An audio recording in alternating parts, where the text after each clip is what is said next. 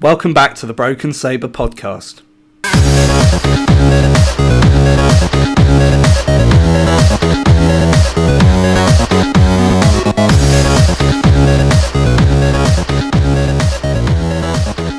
Hello, welcome to episode 7 of our Mistborn reread, where we tackle chapters 13, 14 and 15 and bring part 2 to a close. We're getting there, aren't we? We are certainly getting there. Slowly. I quite enjoyed these 3 chapters because they were quite short, so we just sort of blasted through them. I think they were short but also exciting. I think after the sort of quite bland, hair washing and all the random sort of crap that we went through, or hair cutting, wasn't it? Yeah. It was a bit of a nice sort of change of pace, I suppose. Yeah, the classic hair wash scene. Yeah. It was, and I think this is it's the nature of when you're going through it 2 chapters at a time, week by week, and it's like with anything, even the TV show, you get those couple of middle episodes in a season which are a bit meh. Yeah, that's the thing. It's bound to happen, and it's just when you're fed these little exciting like fight chapters and stuff, you just want more of that. Yeah, it's natural to just want that sort of stuff. I think these 3 chapters certainly deliver. They pack a punch. They do, absolutely. So, without further ramblings, I'll let you take us through a small recap of chapter 13. Okay, so little summary. Sazed questions Vin on her interactions with Elend. Kelsier learns that Vin's father was at the ball. Vin retires to her room and puts on her mist cloak and follows Kelsier. So I don't want to go too far into it because I think there's quite a lot that happens after this. I didn't want to read the entire chapter, basically. So that's the general sort of gist of it. Yeah. So what were your initial thoughts of this chapter? I kind of liked it because I don't want to go into what happened in it too early, but there was some quite interesting new sort of developments in it. Yeah. So later on when she's following him, and he sort of realises he laid out this path with rods, and there was quite a few new things I suppose we haven't seen before. New concepts, but also some really good exposition, but also a hell of a lot packed in to this chapter. Like 3 distinct phases, I would say, that you get. So let's go into it. So, I mean, for me, it starts with Vin's being scolded for getting too close to Lord Elend at the party. Yeah, which we sort of, we went into a bit last time, didn't we? Of this whole, it's kind of like a spanner in the works of course that was going to happen because it's not meant to happen. Yeah. It's going to break them apart because she's going to want to be on their side and all this sort of stuff. I think, and you're right, and that that's sort of where I see this going, but I also think it's a bit rich what they're actually giving her a bollocking for in this. I mean, if you think back to when she said, I wandered off and I spoke to people, she was being praised. Yeah. How was she supposed to know that this guy was a lord? And I get the problem, and I think they talk about the fact that because he's such an eligible member of the society that other people will get the hump and she's below his station. Yeah. But they literally threw her into this situation not knowing who anybody was. They can't really have a go at her for it. Yeah. Well, do you know what? I didn't actually think of that. They could have just said, you might meet this person, or, there's going to be some important, whatever his name is there. Make sure to say this or whatever. But you're right. She was sort of just thrown in and then they bollocked her for it. How was she supposed to? I mean, I'm assuming this is a society that doesn't have photography, so you can't say, avoid this person, avoid that person. Or even like a Flintstone style little scratch drawing on a bit of rock. They could have just given her a bit more, because like you said, she didn't really know what she was doing until they were walking into the building, and then they started explaining to her, oh, by the way, this is what you've got to do. And they clearly 10 foot away. They clearly sort of have information about these parties and events, and he literally said he goes to however many, 5 a week. So he's been to 600 or something, hasn't he? So it's not beyond the world's of possibility that he could have been there, and it's bad fortune, but I just thought it was a bit rich, sort of giving her a ticking off, which is what they're doing at the start. Agreed. So we've got Sazed questions Vin about Elend, and I believe Kelsier, said some bits to her as well. Vin felt comfortable with Elend, and she wonders if he was a soother. but then she realises she had copper on, which meant he couldn't have been soothing her emotions. Kelsey returns, chats with Sazed, which Vin overhears, which I believe is a part we've just discussed. Yeah. They explain to Vin that her having a relationship with him could be dangerous. Women of the court would be jealous and the older men would disapprove. Yeah. Which, yeah, you know, it's at the end of the day, it's like a threat to their plan, their entire plan, which is understandable. Oh, absolutely. I don't disagree with the fact it's caused a problem. I just think the way that, you know, they're sort of telling her off, it just is a bit rich. I think she was doing a good job. Yeah, she was. Oh, Vinny. Vinnie Jones. Yeah. Vinnie Jones. Yeah. Vin says, oh, actually, yes. Vin says she saw her father and describes him to Kelsey. And then nothing much else is said about it, but I believe it does crop up again in the next one. Yeah. Or like 2 chapters later sort of thing. Yeah, she gets... and then I think... Yeah, so I guess we're kind of skipping ahead, but she gets questioned about her father. Yeah. And I think, okay, then it kind of makes sense why her father suddenly cropped up in that previous chapter. So it's kind of like that reminder that he's who he is. Yes. I think that's... And then we get the ultimate part later on, which is like... And then you go, that's why... Yeah. So I think that, although it was a bit out of place in that chapter, her father turning up, I think it was just a bit of a reminder of what was going to happen. Yeah. A little bit of foreshadowing, maybe, I guess. Ooh, something like that. Another bit of foreshadowing. Yeah. Yeah, and the other bit that I found really interesting was when Lord Renu is also there. He shows up. Oh, yeah, that's right. And I don't know whether he's getting tripped over his story or Vin sort of points out something that's inconsistent. Because they're talking about when he met Lord Elland. Okay. And Renu says, I met the lad perhaps 4 years ago when his father visited the West. He struck me as a bit undignified for one of his station. And then 4 years, Vin thought. There's no way he's been imitating Lord Renu for that long. Kelsey only escaped the pits 2 years ago.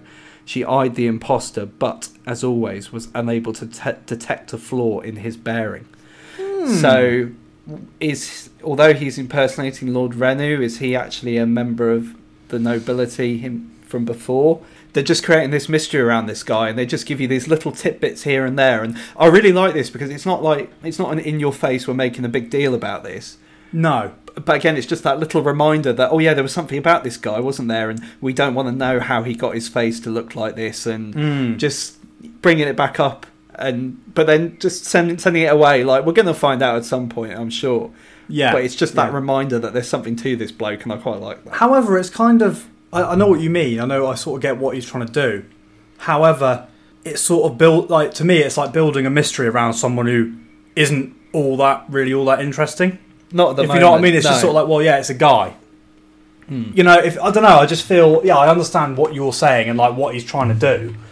It's just the character he's doing it with hasn't really stuck out to me at all. No. If you get what I mean. I wonder, it's almost like an editing thing, that when they finish when it's been finished and looking back and going, oh, actually, do you know what, you went 8 chapters without mentioning that guy, so let's throw a bit of information in there. Possible. Or it's like, well, actually, you haven't mentioned her dad since chapter 3, and he's going to get mentioned in chapter 13, so let's just chuck a mention of him in chapter 11. Could be.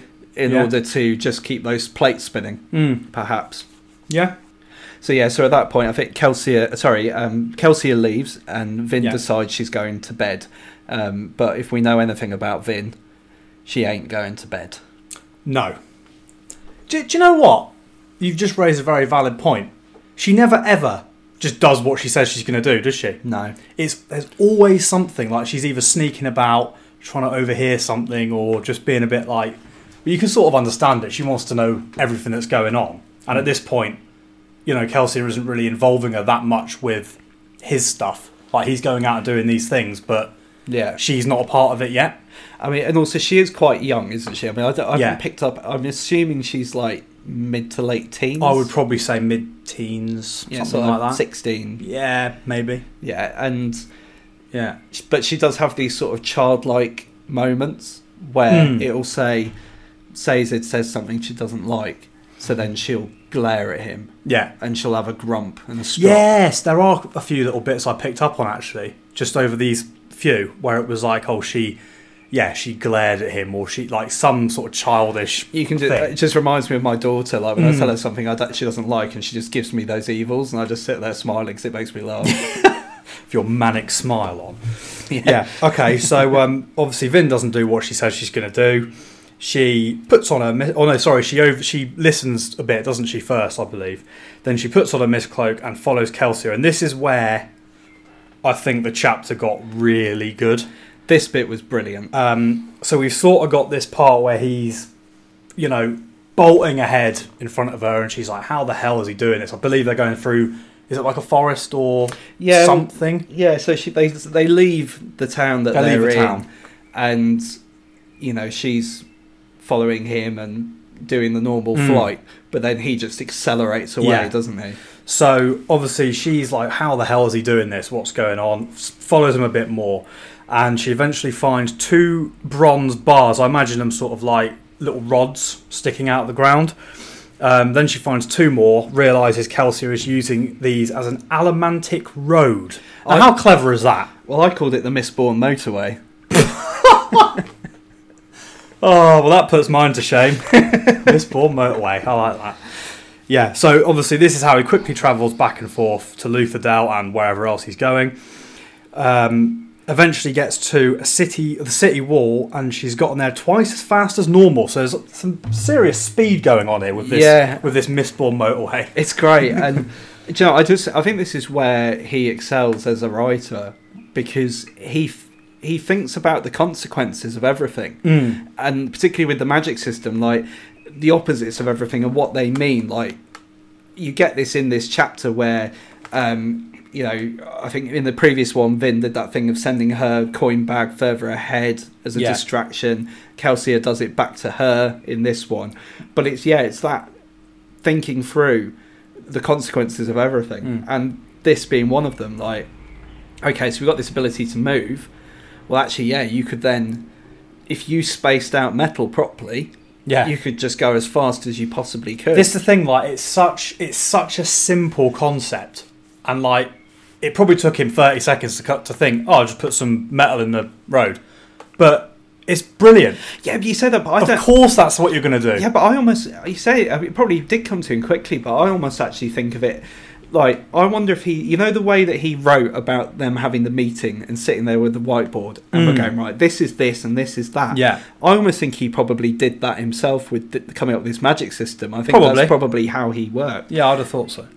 And he had, like, this metal does this, but then what are the other consequences of that? And then these things could come from there. Like, well, actually, you could have this system of moving quickly. Yeah, I think he just had this whole thing planned out, and then it's almost like, right, how do I then use these elements in my plot and to progress my plot?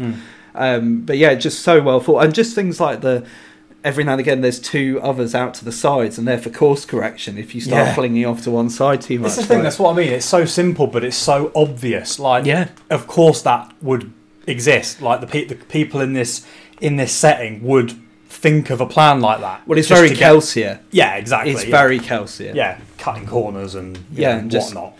Having a smart-ass way to do something. Yeah. So, anyway, carry on. So, after they've travelled some distance in no time at all, they end up at Keep Venture. Yep. Vin sees... I believe this is the part where Kelsey's sort of jumping around and doing whatever. She sees Kelsier 3 houses away. Kelsier leaves and Vin chases after him. Kelsier suddenly grabs her, says she can't keep tailing him and needs to trust him. She says she wants to help more, and tells him the best way to learn is by doing, but he says it's too dangerous. So obviously, I think this is the part where they sort of have a little bit of a back and forth, maybe a little bit of a small argument, and he's like, you're not ready and all this sort of stuff, which leads into the whole, well, you're coming with me, sort of thing. This is what we're going to do. I just thought that whole part was brilliant, sort of hopping around all the rooftops and stuff, and she's just in full pursuit. Yeah. No, it's brilliant. Great. But I mean, as someone said, like we said before, she doesn't change, does she? She does it with, like, I think it was even literally the last chapter. She snuck out of the den to find him and came across the guy who'd been hung. Yeah. So of course he's expecting her to but do I mean, it. we talked about this very early on in the podcast. I mean, it might have been like the second episode we did, where there are a lot of repeating ideas and themes between chapters. And like, yeah, she does always sneak out and do this sort of stuff. And, you know, there's other characters who all they do is sit around having meetings every chapter. And it's, you know, we got to the point where we're a little bit sick of the meetings and we sort of wanted stuff to happen. And now things are happening. Oh, absolutely. So, yeah.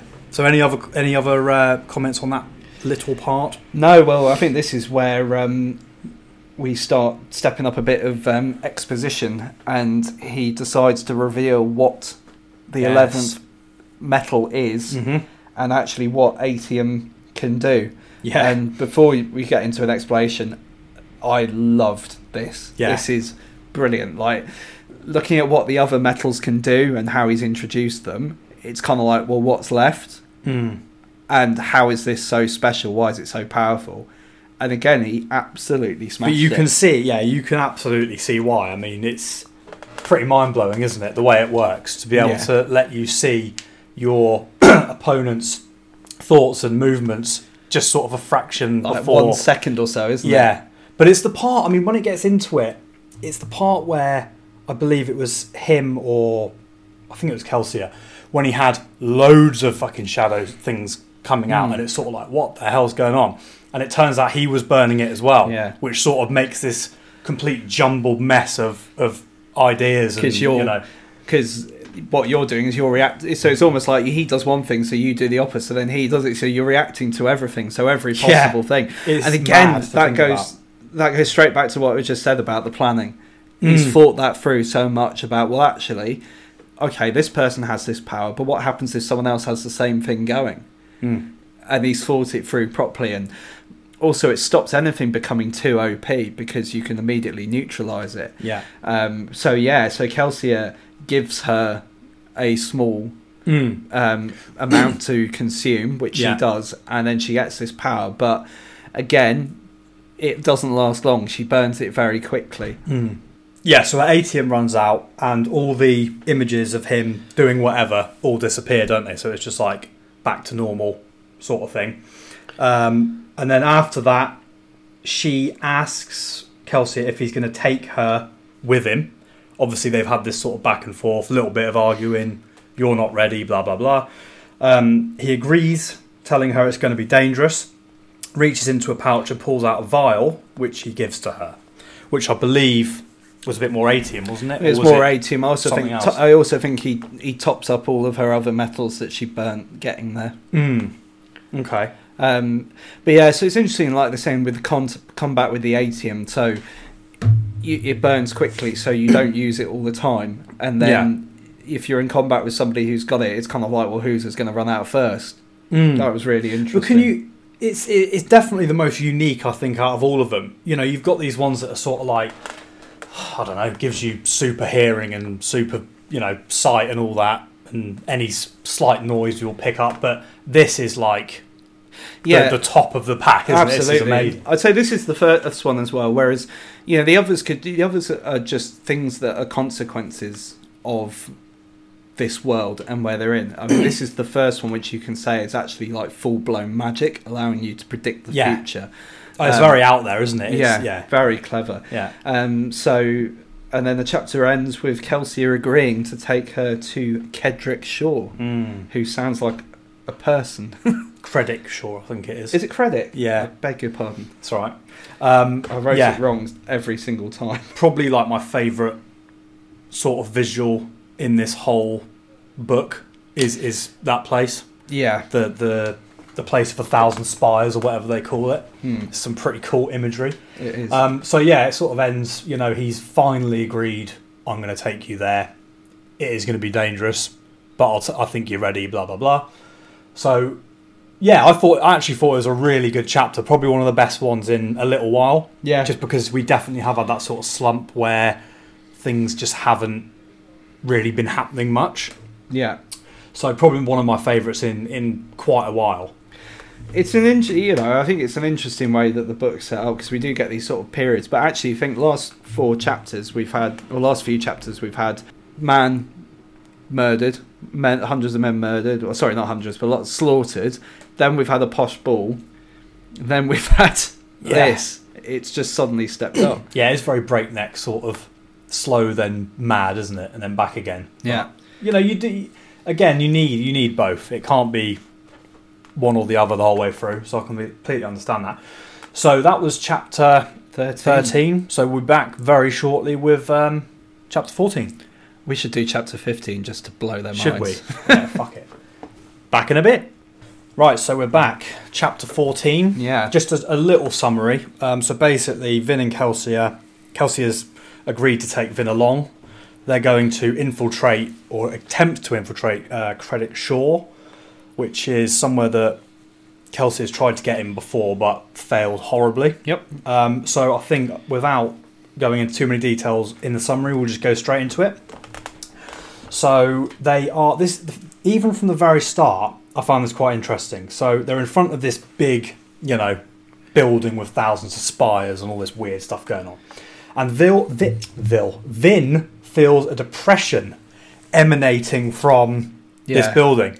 And it's like, what? It sort of gives you this, like, I don't know, like dark, monstrous vision of like some horrible thing in there, like emanating this depressed feeling out to everyone. It's like some serious, I don't know, just deep, weird stuff going on. It's very cool, this bit. Yeah. And I have a confession. You told me don't Google anything. Oh, fuck me. What have you found out? No, I haven't found out anything. But what I did was Google Credit Shore. Oh, the building, yeah. To have a look at the fact, because I thought there's got to be fan art of this place. Oh, yeah. And it's really cool and it's really varied. It's interesting. Like some of them where it's just like a big evil mess, kind of a bit like Barad-dûr from Lord of the Rings. But then there's others where it's actually sort of relatively symmetrical and quite nice looking. It's sort of an interesting different takes. There's some very varied art out there of this. I mean, there's, like you say, there's ones that sort of look almost like a cathedral, and then there's ones that look like something you've never seen before, like literally just a hill with spires coming out, and you're like, yeah, that's cool. But no, I didn't. I only looked at images, I swear. No, that's fine. That's fine. No, I do you know, I don't want it spoiled, so I'm actively avoiding it. And I just love this concept of the Lord Ruler just being like soothing everything, but just depressing. Almost everything. like negative soothing. Yeah. Like, come too close, you're gonna go fucking insane, basically. Or not insane, but you're gonna feel bad about it. Yeah. About being in my presence. I think I do that. And I also love this idea where there's no walls. Like, you can just walk into this place. It's that. Well, I think, didn't Kelsey say something? Or no, it might have just been the way Brandon wrote it, and he just said, basically, there's no walls because people don't attack the Lord Ruler. Exactly. And it's like, well, okay, I sort of get it, but wouldn't you still want something? Yeah, but like, it probably doesn't do anything, but it's there. It's like those little villages where they don't lock their doors because there's no crime. All it takes is one, and in this case, this is what happens. Yeah, very true. But I just love this idea of just them crossing the road, and even the fact that we've got this room that he wants to get into. The fact you can just access it off the street. The way I pictured it was they'd sort of gotten into the main area of this building per se, and then they had found essentially another smaller building, or maybe something inside of it. I think he actually referred to it as a building within a building. Yeah, so what I pictured is they kind of like, they come up to this... Is it like a shrine type thing? Yeah, I think it's... the way I think it is that they get to like a side entrance, which they go through, and then round some corridors, and then they enter like a big, huge room. And in the centre of that room, there's is something, a little building. Yeah, that's kind of what I pictured. But I think it was just the way it was written. I wasn't quite sure, like what he was going for. Like I said, and just sort of getting back to my point, there is it's kind of mad that there's a side entrance that leads to this. Yeah. You'd think that this would be, if this is where the ATM's stored, which is what he believes, or and they talk like the Lord Ruler comes here every week, or Clearly, he doesn't fear being attacked. No, obviously not. But it's like putting your family... He may as well just put this thing in the middle of the town square and be like, there you go, have a go at that. It's like putting your bank cards in your garage. Yeah. Bank wanker. You put them in the main house. Yeah. Put them in your shed or something. Exactly. But yeah, so they arrive and it's guarded, but not for long. Yeah, so the two of them go in. There's a couple of guards about, so they sort of attack. Kelsier kills the two guards. I think he uses his glass dagger thing at this point. I think so, yeah. They enter through an arch and down a corridor. Vin gets out the glass dagger. Kelsier kills soldier after soldier. Vin, he sort of grabs a candelabra, doesn't yes. he? Yes. Like, I just imagine there's all this metal flying around. The amount of times he mentioned candelabra, I thought I was going insane. It must have come up about 30 times. Kelsier kills soldier after soldier. Vin kills a soldier with coins and then drops another 3. Her first kill. Was it? Yep. She pauses and kind of says... Oh, yeah, because she sort of thinks about it afterwards, doesn't she? Because her brother's always done the killing. That's right. So she has this moment, and then Kelsier sort of comforts her, said, these are bad men, even though they're Scar, they're comforting. Actually, before I forget, how shit must it be working in that building with that depressive radiation going on? Yeah, I mean, does it only work with people who are outside trying to get in, or I mean, is it everyone in there or what? Because what's the deal with that? Because they're just normal Scar, so they're not soothing themselves. No, I didn't think of that. Maybe that must be the worst job ever. Maybe the benefits are good. Get over it. They've got dental, so they put up with the depression. Good pension. Yeah. Oh fucking hell. Yeah. So so they enter another corridor. There's a lot of corridors in this place, and they kill a few more soldiers. Vin realises they are haze killers because of their lack of metal, which of course, why wouldn't they be? Yeah. Good idea. You're going to get these crazy metal wielding bastards in there, so let's put a few haze killers around.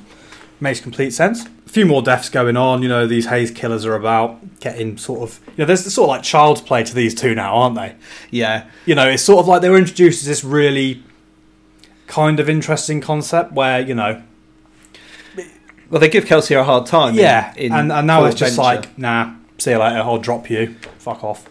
Gone. The thing is, though, like, it's all well and good having haze killers, but if you're decorating your room with metal candelabra, it kind of defeats the object of them, doesn't it? Yeah, it does. Why is there so many candelabra in there? Well, just have everything made out of wood. If you're going to go to the effort of having this and and having these people which are metal free. Plot hole. That's it. I don't want to read anymore. This book is awful. I'm sorry. Oh god, but it's true. Yeah. Okay, so all right. You made a valid point there. So after the candelabra gate, in fact, I think we've got a bit more of that coming. This is the part where I think I might have skipped a little bit ahead earlier, but they find a building within a building, and Kelsier opens a door to find a Steel Inquisitor. I believe it was like a wardrobe door or something, wasn't it? He sort of opened it not expecting anything, and I can just imagine this dude like with his spy card. I was really hoping it was going to be another building and have like this big Russian doll thing going on. Buildingception. in a building. Yeah. But obviously this isn't the first time that Kelsey has tried to attack this room, is it? No. So I believe... Yeah, because he said something about Lord Ruler goes in there for 3 hours at a time, then leaves. And they're like, what the hell is he doing in there? And then Kelsier tried once before, 3 years ago, to get into this same place. And it turned out to be the job that actually got him captured originally and sent to the old pits. Yes. Which I thought, it's quite interesting, getting a little bit of info on what happened there and how he got there. But it's just random how... So that's how he got captured. And he just sort of goes, has a conversation with Vin, and then just decides to go and try again. Yeah, and also... So they've just randomly decided to do that. However, he'd originally said that the first time when they got caught, they planned the job for months. Yes. But they were overconfident. Yeah. Well, you've literally just come up with it now and you're just doing it. And no, but I think he thought they were sold out by somebody and they planned it. So actually, I think the reason it's so random is that I see what you possibly mean. know he's coming because it's not planned. Right. Yes, actually, I'm with you. I got that right. But again, I mean... He's kind of right because he is very overconfident. He is quite arrogant and sort of... He's a dick. A wanker, basically. So, My point still stands. Yeah, no, it does, absolutely. But yeah, the other thing I was thinking, which would be quite funny, so first was a building within a building in the building. The other one was that he'd open it up and find that it's just a load of scar porn. And the Lord Ruler just goes there once a week. Do you know what would be funny? If you opened it up and it was like a stood-up coffin with Nosferatu stood in there. I don't know why, I just sort of pictured him like, Or the other one could be is he opens the door and there's a mirror there and it turns out the Lord Ruler is just the evil in all of us. The friends we met along the way or whatever, however the old saying goes. Exactly, it's that whole thing of like you combine all the evilest animals and then what comes out? Turns out it's man. It was me. Sorry. Fucking hell. We've not even drunk before this one. This is the first sober one. So he's met by Mr. Steel Eyes, and I can just sort of imagine him going with this like big grin, like "I've got you now, you bastard." And this isn't even the worst thing that happens because two more enter the room, and we're like, "Oh, come on!" And then they sort of have a little bit of a fight. One grabs Kelsey by the throat, and I got to admit, like, even though I've read this before, there's a lot I've forgotten. And I was thinking something really bad was going to happen here. Like, I genuinely was like, oh, shit, he's fucked. Like, well, that's what I thought. I when it happened, I was like, oh, my God. This is it. Are we going to kill Kelsey at this point of the book? And it'd be like this big, what a fucking cliffhanger kind of just thing. Under the halfway mark, sort of like maybe a little bit premature, but like an old shit moment sort of thing. And then we're going to have like another meeting in the next bit. And it's like, no, we have to do it for Kelsey, guys. It's what he would have wanted. Luckily, we just love meetings. Yeah, obviously this is not what happens, but so yeah, and I love that Kelsey gets in a stab, doesn't he? He stabs the Inquisitor in the neck, and then the forearm, I believe. Yeah, but doesn't really do anything. Just it sort of surprises him more than wounding him. Imagine that, stabbed in the forearm. Oh yeah. I don't like that. I don't want that. Don't do that to me. I would rather get stabbed in the forearm than the neck. Yeah, that's when you put it like that, I suppose. So yeah, there's a bit of stabbing goes on, doesn't it? Yeah. Stabby. He tells Vin to run. I think he's like, I've actually fucked up here and we're in the shit, so you better run. Yeah. She does, and she falls due to her, I believe her coin pouch was pulled on. Well, yeah, so he sends her off like that, doesn't he? So he forces his coin pouch at her and hits her in the chest because she's not moving to just force her. And then, she's running away, as you say, but then she feels this pull on her because old Steely Eye Missile Man is pulling her. Steely Eye Von Quisitor Man. Steel Eye Von Obtrex. Yeah, fucking hell. Yeah, so that happens, and the Inquisitor sort of walks towards her. I can imagine him being this, like, arrogant sort of like, I'll just do the old, like, slow movie villain walk. Yeah. Like, he's not going to run. He's just going to walk after you to give you a bit of time. She's sprinting, he's walking, but they still catch her up. Yeah, pretty much. She starts running, and she pulls and 10 out of 10 points, if you can guess what I'm going to say, she pulls something into her hand. I'll give you one guess. I can't think. So, yeah, one guess. What does she pull into her hand? Let's see, there's hundreds of these in this room, isn't there? Oh, she's run into the candelabra store again, hasn't she? She has, yeah. She's just pulled one out of the blue. Wow. They're everywhere then. Out of the box labelled candelabra things. I can imagine some Scar candelabra delivery man coming there the next day and just be like, come on! Because all his candelabras are everywhere. It's like I'm not going to say the joke about the window cleaner. No, I'm not going to say that. Do you know what? I've just realised I really don't like the word candelabra. I hate it. It's really awkward to say. Why don't you just say candlestick? Or candle holder. Yeah, candle holder. Maybe it's supposed to be candle holder, but then he got twisted off the page and a candle holder labra. Possible, yeah, possible. So, do you not feel very middle class when you say it? Candelabra, yeah, I do. I don't like incredible. It. So she pulls it into her hand, and the Inquisitor pulls it away, I believe. So it's sort of like, I've almost got the candelabra, but there goes the candelabra out of my reach. There's no talk of candlestick scattering either. No. They must be everywhere. I suppose you didn't trip on one. Yeah, like the old banana peel, like sort of slip over on a candlestick. Yeah. As the thousands of candlesticks roll around their feet.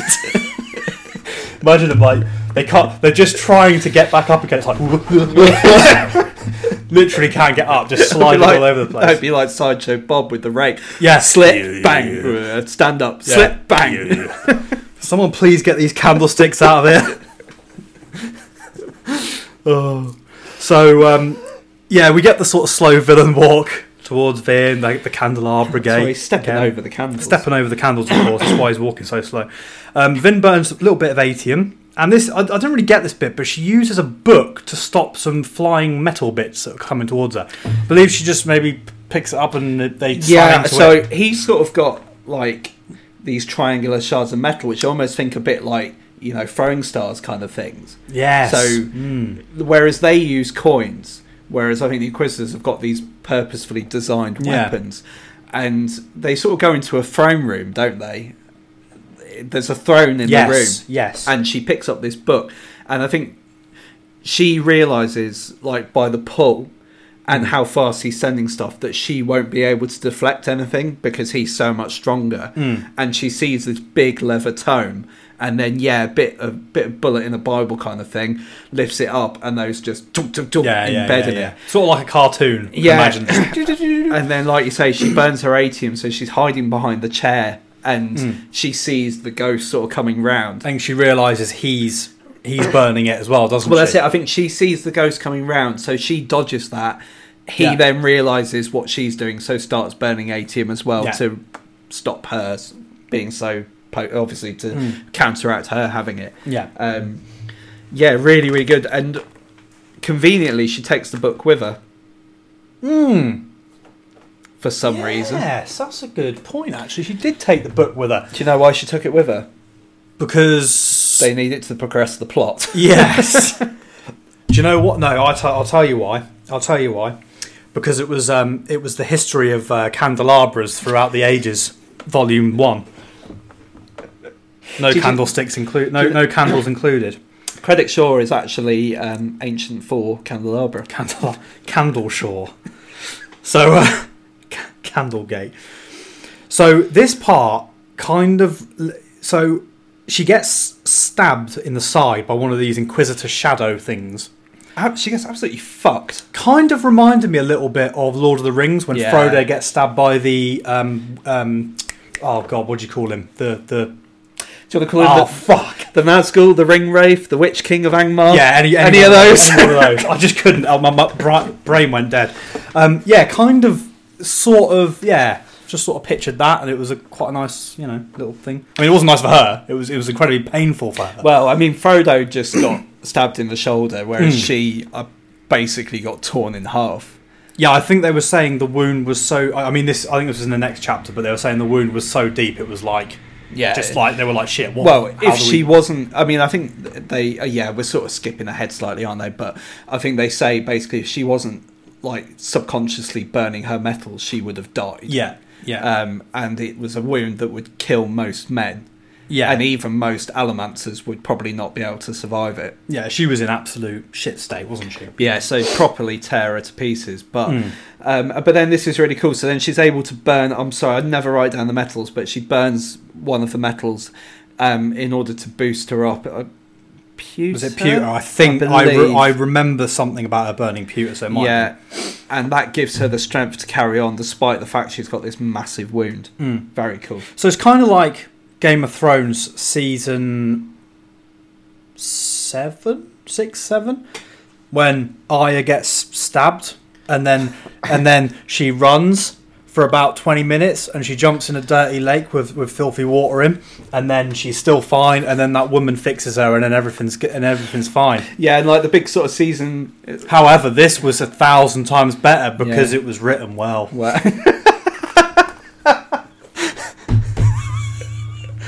Yes, we managed to slug off the double Ds. Yeah, but this is the thing, it's like, well, of course, she's got something that's going to help her through it, so she'll use it. Yeah.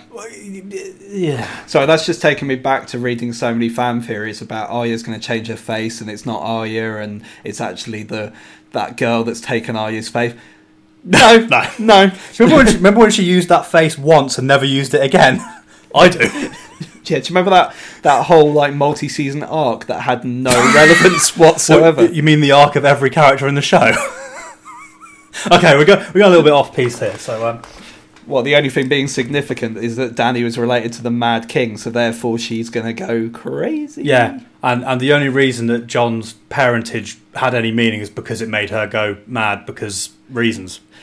Check out our Game of Thrones post viewing podcast for more of this disappointment and misery. Yeah. I don't actually remember making any of those points. I think we were just going, it's so bad. We went ham for like 2.5 hours on that one. Is it a long one? Yeah, it was fair. I think it was just a little bit longer than our last Jedi one, possibly. We had a lot to say. Anyway, back to...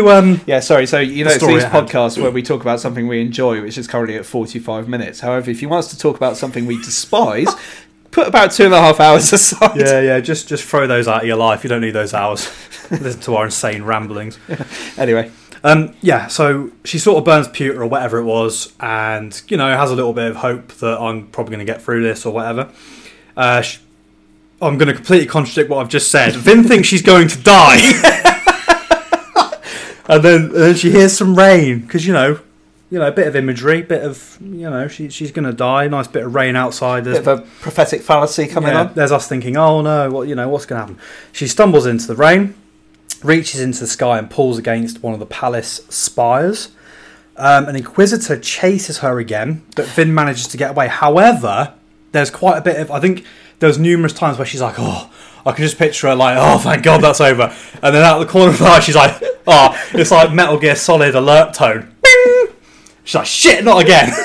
Do you know what I mean, this is cool. Like, they're flying around the spires. But you're right, it happens so many times. Yeah, after like the second or third time, I'm like, can you just stop? To me, I had Scooby-Doo running out of doors in my head. Like, and then all of a sudden, the Inquisitor and Vin and Kelsey are sat there like playing musical instruments. But they're just jumping around. And Shaggy, this isn't weed. So the whole chase happens on the rooftops and such. With the book. With the book. She's with carrying the heavy book through all this. Oh, God. When you've been stabbed, why did she keep the book? I don't know. It's still better than Game of Thrones, but there we go. She bandages her wound with a bit of her shirt. Because, you're going to, aren't you? You're losing a lot of blood. You've been practically ripped in half, so you tie a bit of shirt around you. She used a bit of intestine to make a bow. Yeah, like a belt. Yeah. A belt testing.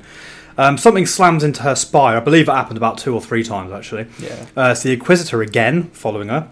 Her fingers slip and she falls, thudding onto a roof on the palace. She hides. Another thump, which is the Inquisitor again. A head with 2 spikes turns towards her. And then some arms come from behind her, I believe, gripping her, lifting her up, making her feel a bit safe. Yeah. So it was sort of like, oh shit, instant sort of death. And then... sort of saved at the last minute, I guess, but we don't want her to die, so I'm kind of happy with that. No. And yeah, it was an interesting... it was a brilliant chapter, absolutely brilliant, really exciting. And I've just realised we forgot to mention something pretty important, which we've already referenced in this episode, which is why it's stupid we forgot it.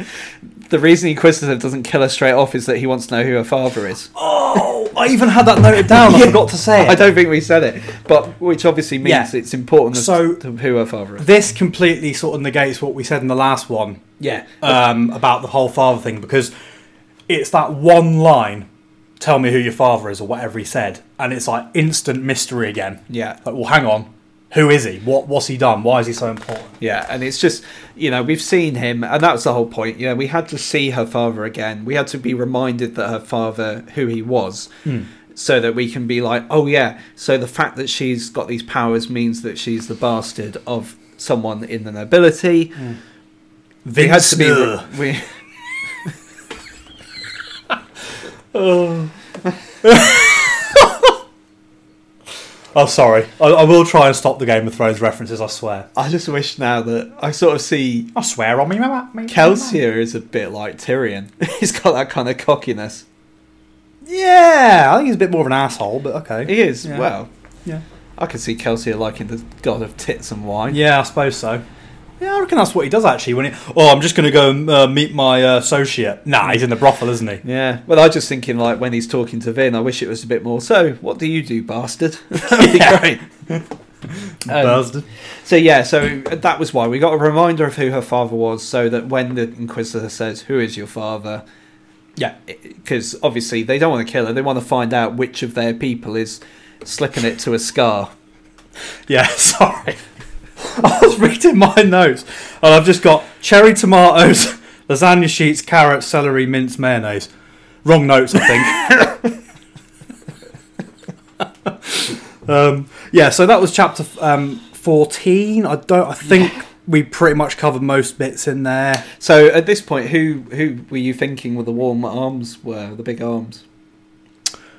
To be honest with you, I wasn't overly sure. For some reason, I kind of just thought it would be like Kelsier sort of coming back and finding her. However, obviously, when we do find out who it was, it made quite a bit of sense. Yeah, I was thinking, like, in my head, I'm thinking, oh, is it going to be like a big twist as to who it was? So I was like, is it the Inquisitor? And actually, underneath all their cloaks, they're different. Or the other one I thought was, could it possibly have been the Lord Ruler? And we were going to see something from a different point from him. That would have been interesting. Or Ellen Venture. And we'd be like, hang on a minute. What's he doing here? What the fuck's going on here? Yeah. That would have been quite cool. So that was kind of what I thought. But yeah, proper... I mean, I think... Or maybe it was a candelabra in a suit. Or a jacket. That would explain why they were warm. It was lit. Oh, lit, yo. So I kind of, to me, like, not spoiling the next chapter in any way, but this was like the big conclusion to this section for me. And kind of the next chapter, it's only like 10 or 12 pages, is kind of a little epilogue. It's not a big one, is it? No. So we will be back to finish part 2 with chapter 15. Yes, we will. Right, so we're back with chapter 15. Not a very big chapter, to be honest. What was it, about 11, 12 pages? Yeah. Something like that. So I'm just going to do, literally, summary. It's basically the aftermath of Kelsier and Vin's little mission. Not much more to say than that, really. I mean, there are certain things that happen in this chapter, obviously. But I just want to talk to you about the little previews we get before each chapter. So none of them have been really making a lot of sense to me. But there's something in this chapter.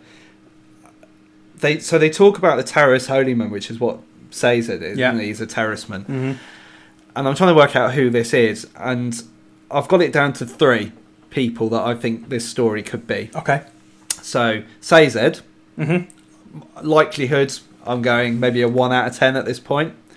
Kelsier. I thought it's Kelsier, but I'm going down. I think this could possibly be the Lord Ruler, potentially. This is just because none of it makes any sense, but just... It doesn't make any sense now, but it's the sort of thing that clearly when... I'm imagining when I've read this book and then I go back and read all of these, they're going to make perfect sense, which I'm really looking forward to. But yeah, that's where I'm at with this.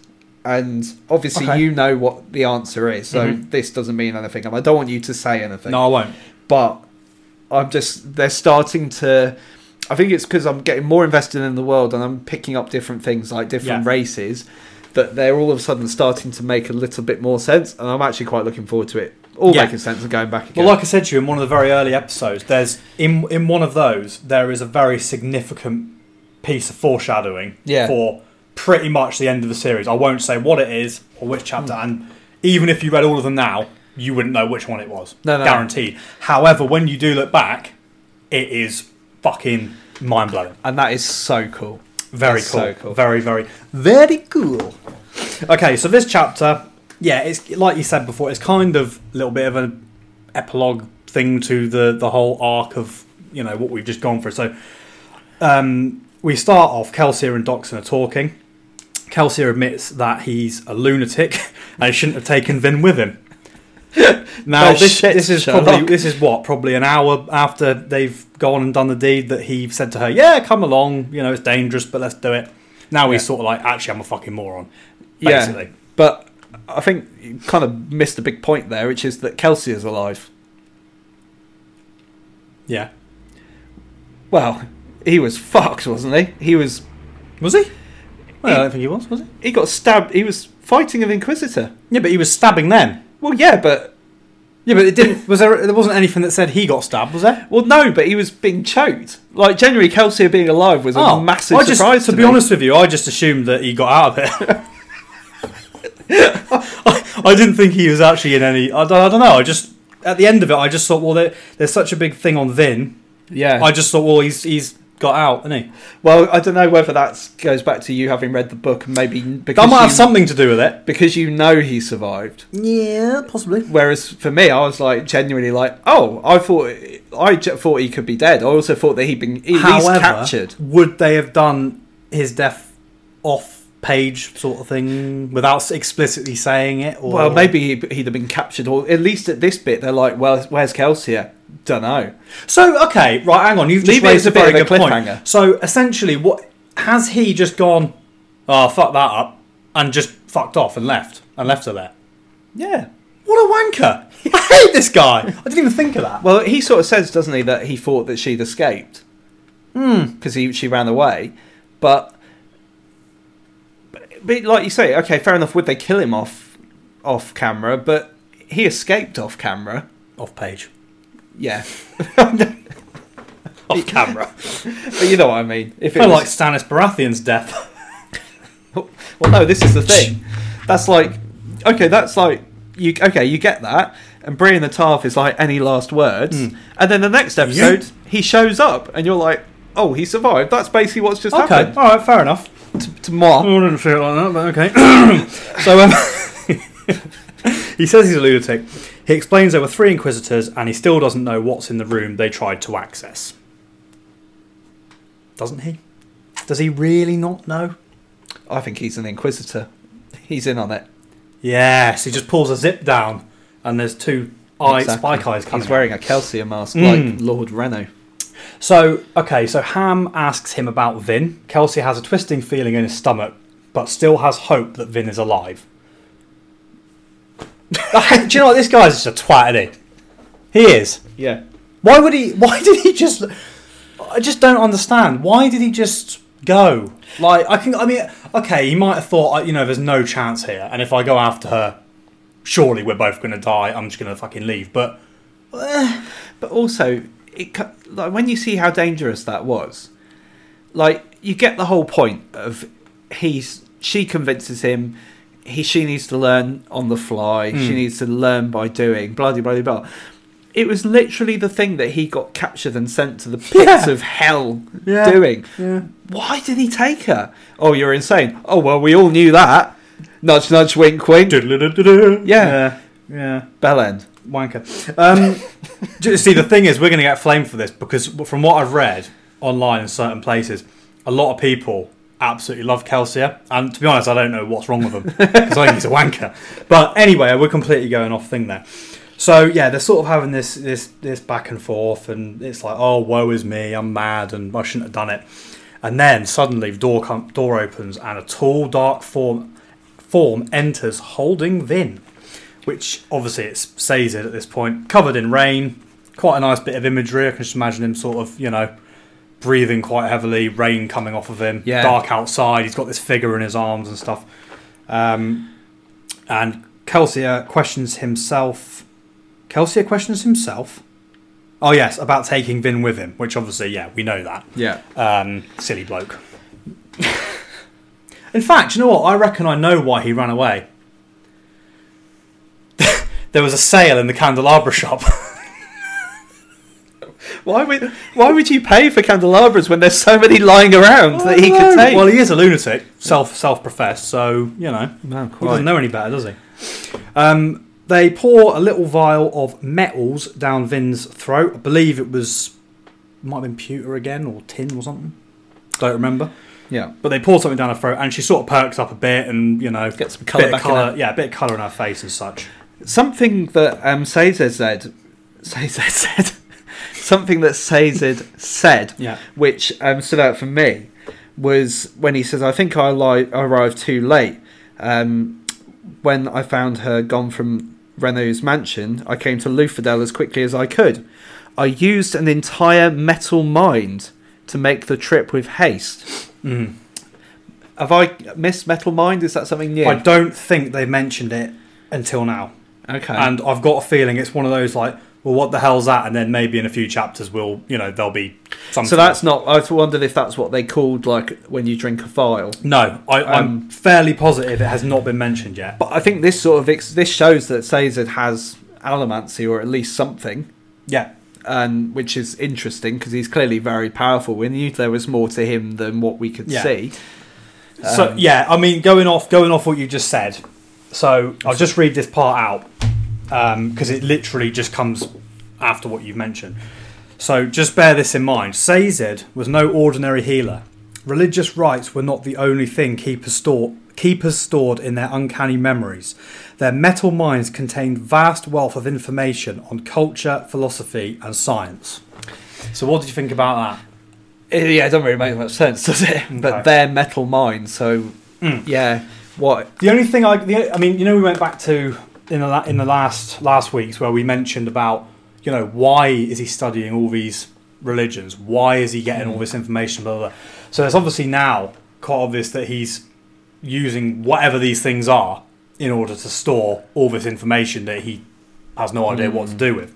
But it sort of stuck out to me.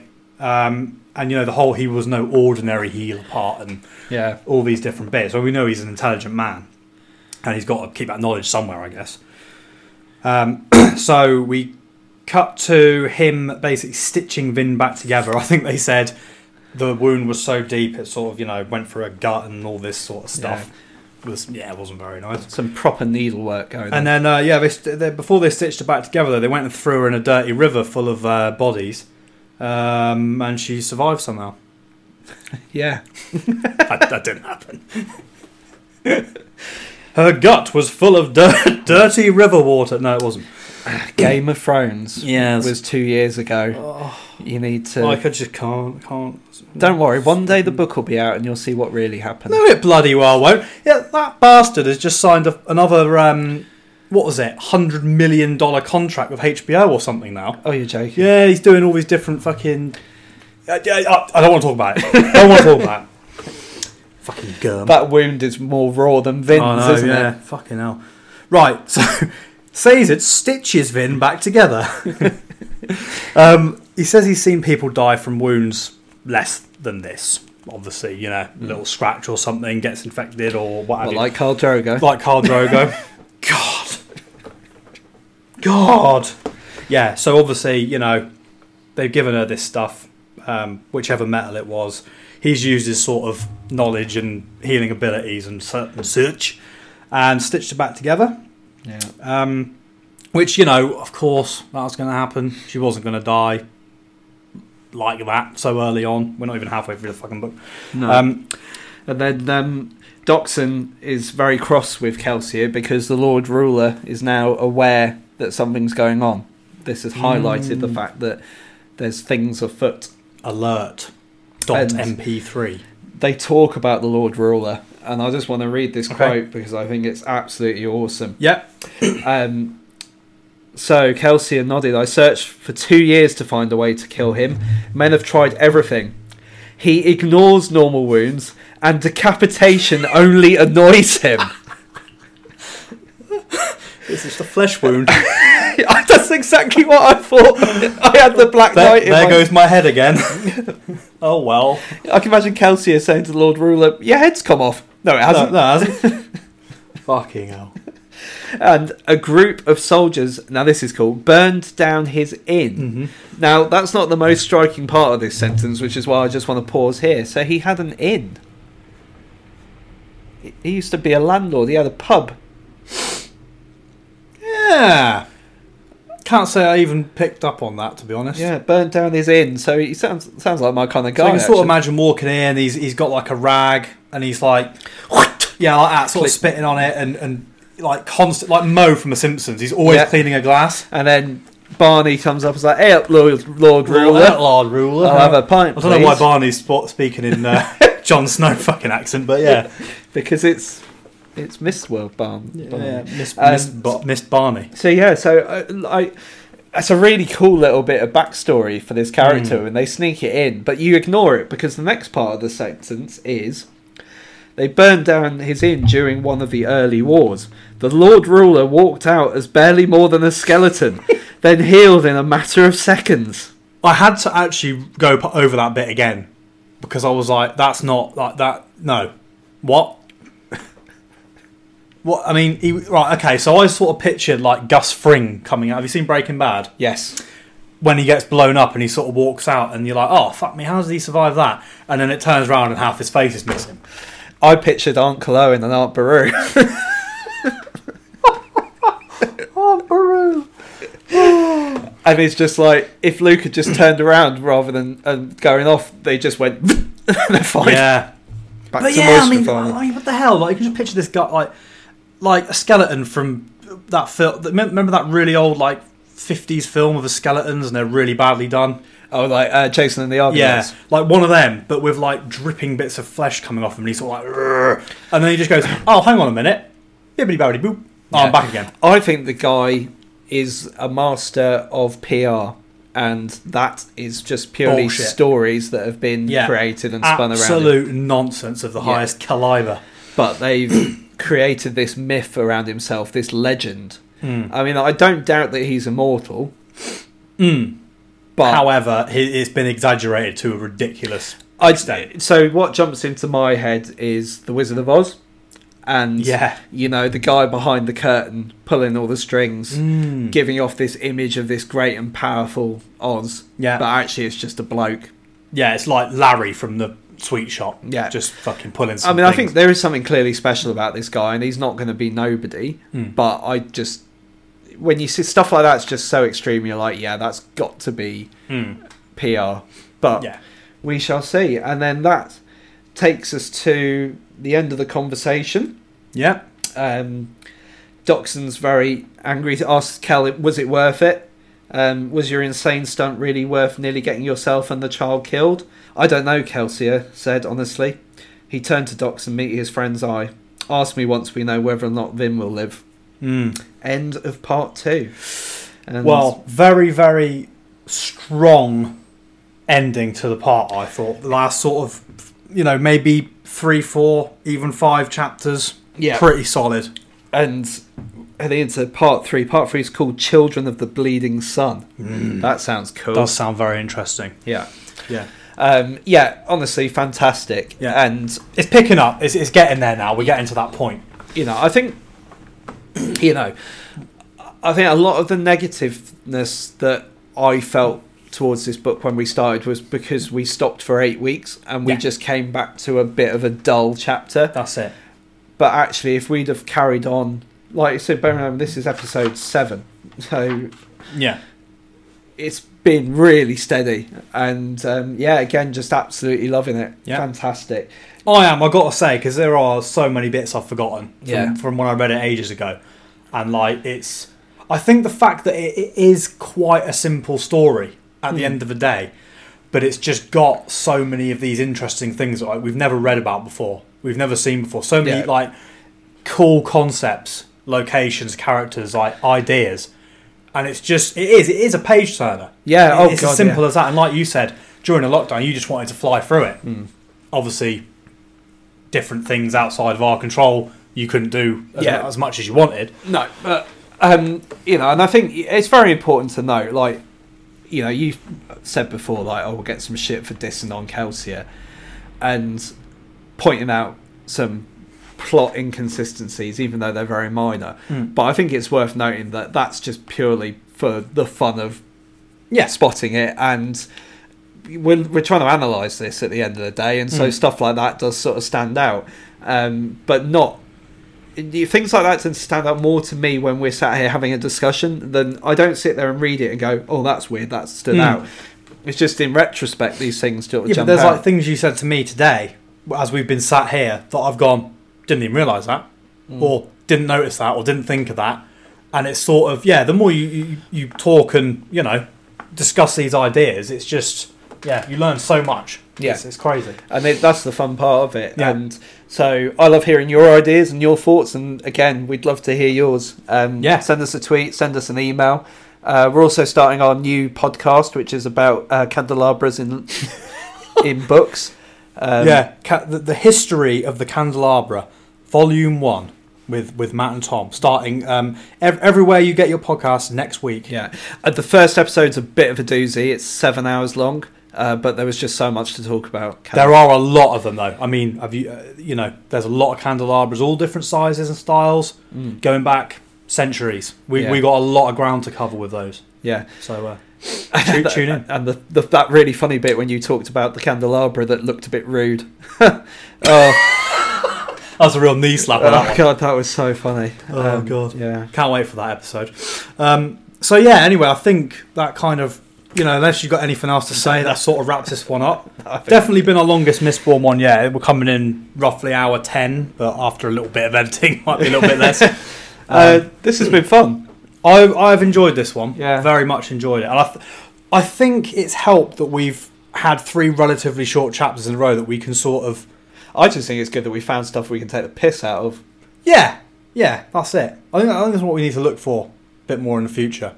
Yeah, just rip the arse out of it in a funny way. Yeah, try and be funny, not cruel. People probably don't even think we are funny. No. Whatever, it is what it is. But yeah, we've had fun today. Yeah. It's been good. Well, we make each other laugh. Yeah. Do we? You make yourself laugh. I do. So thank you very much for listening. Thank you. As always, he's been Matt. Hang on, you've thrown me now. You haven't done it in the right order. Hang on, he's been Tom. Goodbye. Ciao.